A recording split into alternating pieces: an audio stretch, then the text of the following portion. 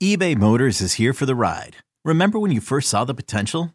And then through some elbow grease, fresh installs, and a whole lot of love, you transformed 100,000 miles and a body full of rust into a drive that's all your own. Look to your left. Look to your right. It's official. No one's got a ride like this. There's nothing else that sounds like, feels like, or looks like the set of wheels in your garage.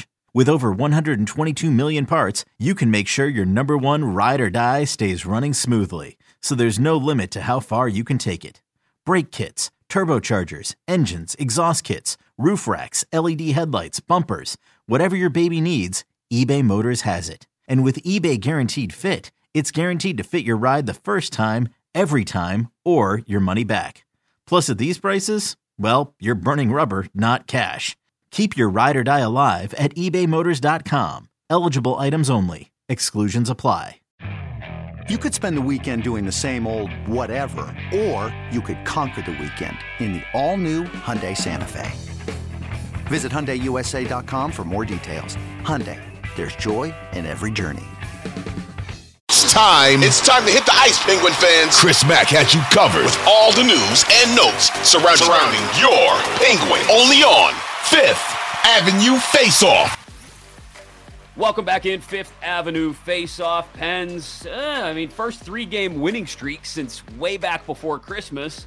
And a part of it was a huge win over the Tampa Bay Lightning at home the other night. But now it's on to Tampa. The Southern road trip got started on a good note in Nashville, but it's on to face the Lightning and the Panthers in the state of Florida. And here to give us a little, maybe answer some questions about what's going on with the Lightning, Eric Erlandson of LightningInsider.com. Eric, first of all, thanks for taking the time and doing this. How are you? I'm good. I'm enjoying the lovely weather. I love to make people up north a little jealous this time of year when I tell them it's about 84 degrees outside. You know what? It's almost 70 here in Western Pennsylvania today. So that's like summer. Yes, we're getting a little slice of spring a little early. So let's talk about why the Pens seem to have the Bolts number this year. There was a game very early, beginning of the season, when the Pens had pretty good jump, looked like the Penguins we expected the Penguins to be this year. Not the team that we got for the last, I want to say, 6 to 8 weeks. And then all of a sudden, the Lightning come to town this past weekend, and the Penguins start to look like the Penguins again. The bottom six looks like they're actually capable of doing something. The Stars do what they've done all year in Crosby and Malkin, and they score. But what is it about? I hesitate to call it a rivalry because they don't play enough to make it a rivalry. But going all the way back to the Eastern Conference Final Series several years ago, the Lightning seem to draw the best out of the Pens more often than not. Probably because of the star power on the other side, right? Like stars like to rise against stars, and Stamkos and Kucherov and Point and Hedman and specifically Vasilevsky. I know Brian Elliott started the game on Sunday, but yeah, there's stars on the other side, and that usually tends to get top players to kind of raise their level because they know if they don't play to their level, then the other team's top players could have the potential to do something. And and look, in both of those meetings earlier this year, the Penguins did catch the Lightning on the second half of back-to-backs. It's not an excuse, but it is reality, right? And the Lightning to start the year, I think it was game 3 of the year for Tampa Bay, started a 3-game road trip. They were atrocious in the first couple of weeks of the season. They looked like a team that had been to 3 straight Stanley Cup finals and were tired. And so the Pens caught them at good times. The game on Sunday, the Lightning actually had the lead after the first period and then just completely fell asleep, right? They forgot Evgeny Malkin was the guy coming out of the penalty box there at the end of that penalty. And of course, he's going to score on a breakaway. It seems like Malkin does that to Tampa Bay every year, no matter who's on the ice against them. And then, 5 goals in the span of 4 minutes and 55 seconds. Talk about completely falling apart. I'll be interested really to see how Tampa Bay responds because they didn't play very well against Florida. They're in the middle of this stretch of games against Buffalo twice and Pittsburgh twice, and they've got Florida. They get Carolina next weekend as well coming up. So they've got some opponents who are desperate for points here, and the Lightning have not played like they're desperate for anything, right? And they sagged last night against Florida. The Panthers scored a goal 4 minutes in or 6 minutes in, and the Lightning didn't have a shot on goal the rest of the period. I've never seen this team during this stretch of success that they've had sag the way they did in that game against Florida, and they didn't wake up till the third period. And by then, you're down 3-1, and you just can't come back to even putting 19 shots on goal against Sergei Bobrovsky.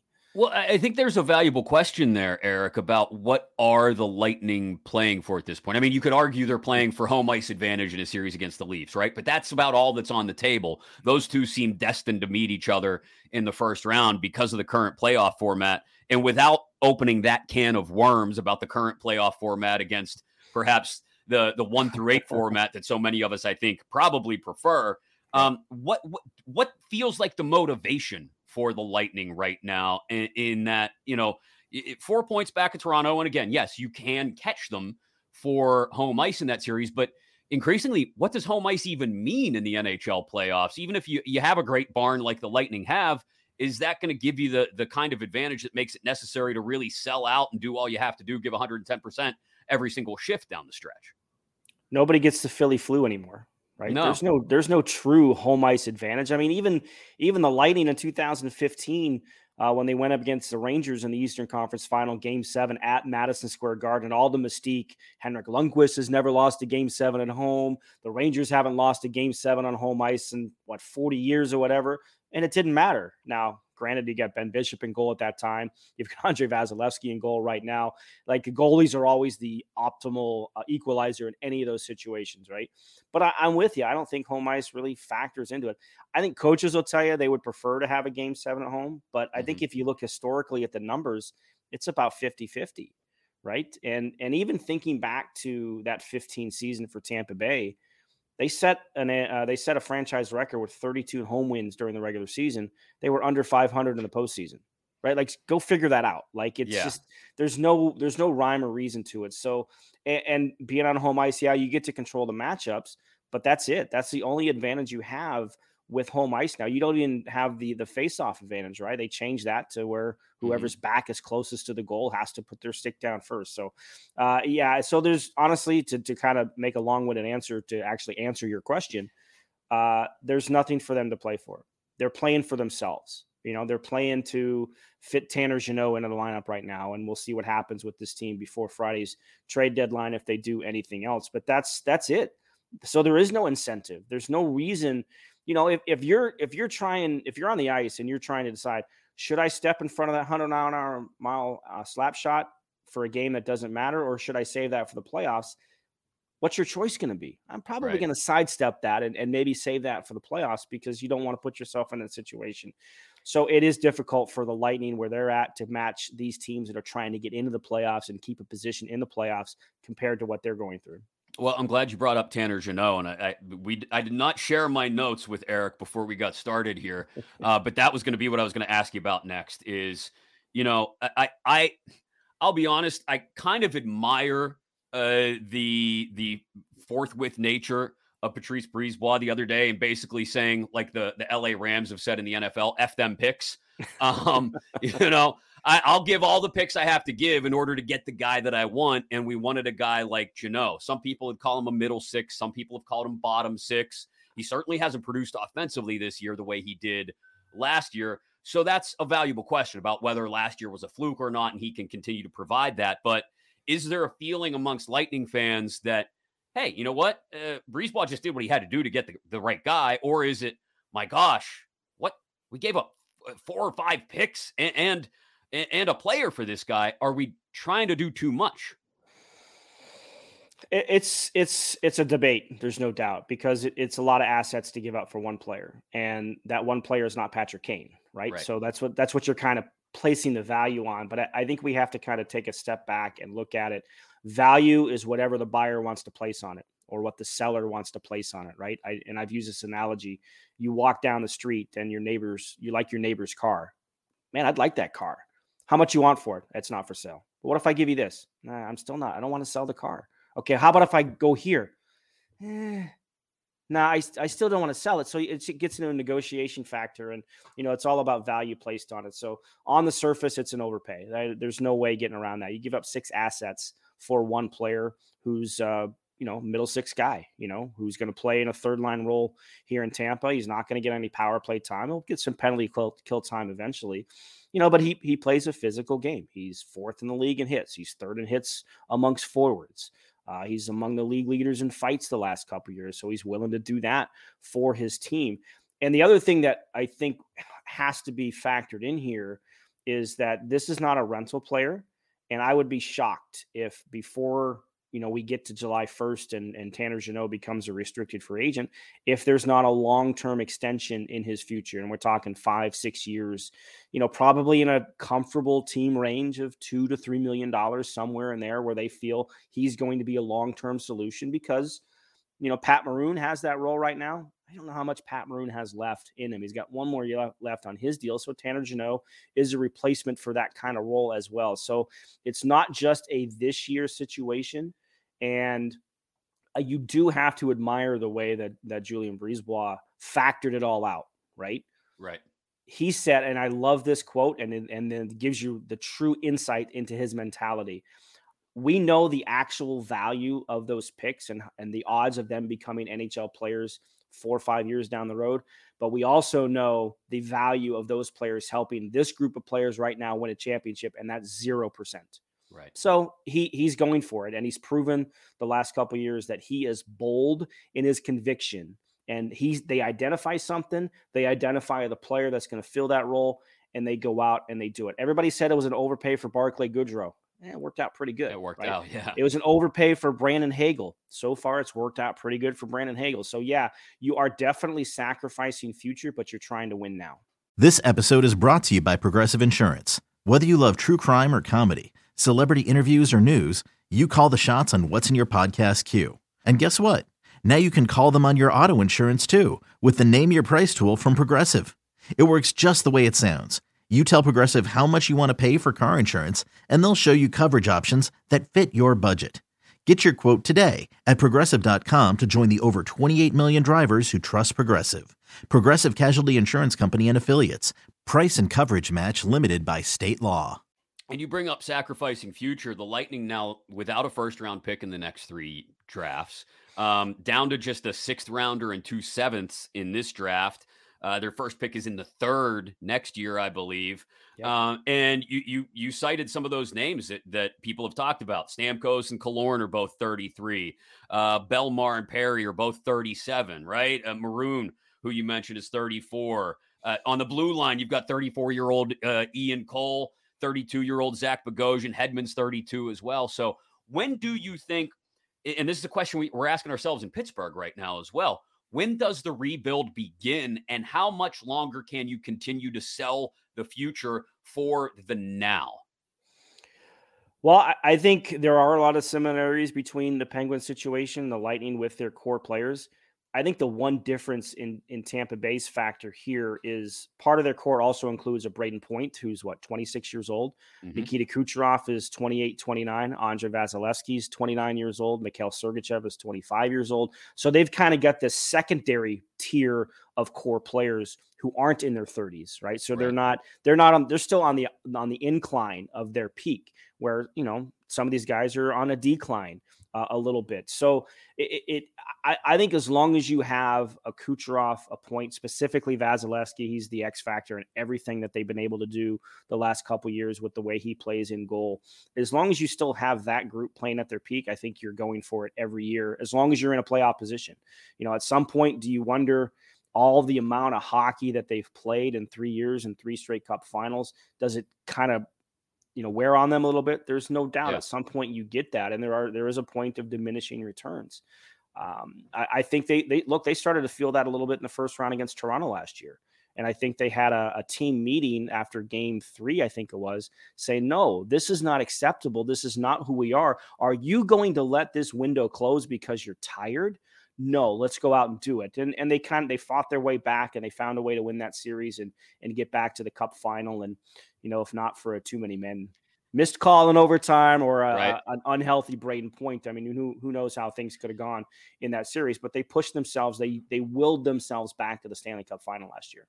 It's almost as if, any of these aging teams, you think the Caps, you think the Bolts, you think the Pens, if any of them were able to squeeze one last cup out of this core that they have in place, they would feel like the 83 Islanders when they vanquished the Oilers. You hear that story all the time that Messier and Gretzky tell about losing to them in the Stanley Cup final, and they're walking past their locker room and they expect them to be jumping up and down and spraying champagne and beer everywhere. And instead they all just sat there slumped at their stalls like with ice packs. Yeah. A sigh of relief. Like, whew, we got there. We got to the finish line and we managed to pull it off again. And that's what it feels like. Like all of these teams are just looking to squeeze one more out of it. And if they can, it'll be more a sense of relief than a sense of joy. And legacy. Like it adds to a legacy. I mean, look, the Penguins and the Lightning are the only teams in the past 30 years to win back-to-back titles. That's a legacy right there. If you can add another one, boy, it just adds to more of it, right? And I know the Pens had the one back in 2009, so they do have a little bit of that legacy with them and on top of everything else they did in the Mario and Jágr years. But yeah, there's legacy involved here too. And players like legacy, right? They like the legacy. If you can be called a 3-time Stanley Cup champion, a 4-time Stanley Cup champion in today's age of parity, there's no doubt. So and again, going back to what Julian said after making the Jeannot trade, that basically as the guardian of this group of players, he feels he owes it to them to give them every single opportunity to continue to win championships. Because here's the other thing. This franchise, think about how the stars have aligned to have a Stamkos, a Kucherov, a Point, a Hedman, a Vasilevsky, a Cirelli, a Sergachev, this group of players together at the same time. It's probably never going to happen in the history of the franchise to have this type of talented group of players together at the same time trying to win cups. And I think you factor all that in, and that's when you get an overpay for a Tanner Jeannot or an overpay for Brandon Hagel, because you're trying to build around the core with players you feel can fit in. I mean, Brandon Hagel has been a great fit with Nikita Kucherov and Brayden Point on that top line, and he's played a ton of time on the top power play unit this year. There's no doubt that you're trying to keep that core together and build around it and give them players that can help them win another one or multiple ones. Eric, great stuff. Loved catching up with you. For people that are looking to get the latest on what's going on with the Lightning ahead of this matchup between the Pens and the Bolts, lightninginsider.com, at Lightning Insider on Twitter as well to follow Eric. He's got everything up to the minute ready to go for what should be a fascinating final matchup between the Pens and the Lightning this season. Thanks again for making the time today, man. Really appreciate it. My pleasure. And just to correct the Twitter handle, it's actually my name with an underscore between it. Oh, my apologies. That's okay. No, Jeez, it's not on the graphic here. It's not on the graphic. So at Eric with a K _ Erlinson, 2 S's on Twitter, and you will get everything up to date and up to the minute, on Twitter with what's going on with the Lightning. Thanks again, Eric. Appreciate it. My pleasure. Yeah, the similarities and the parallels between these two organizations, there's a lot of them there as both of them continue to get older. You just wonder if the Pens are handling the transition to a younger core as well as the Lightning seem to be handling the transition to a bit of a younger core. That transition continues through the trade deadline, Friday at 3 p.m. Eastern.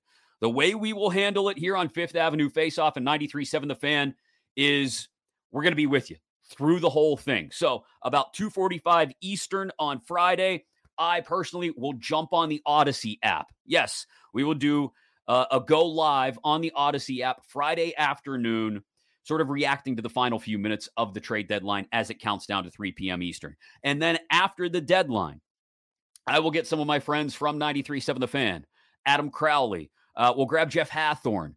After Ron Hextall speaks, we'll get together and do a YouTube live version of our first YouTube live version of Fifth Avenue Faceoff. How about that? And also record it for a podcast to get up after that as well. Probably, I'm guessing, if Ron Hextall speaks between 3 and 4 Eastern on Friday, we'll get that up. We'll record it sometime between 4 and 5 and get it up for you, hopefully, by dinner time, depending on when dinner is for you, on late Friday afternoon, early Friday evening, with the trade deadline being at 3 o'clock. You want all the instant reaction to what Ron Hextall may or may not do at this year's NHL trade deadline and how it affects the Pittsburgh Penguins down the stretch and into the future. We got you covered here at Odyssey, 93.7 The Fan, and right here on Fifth Avenue Faceoff.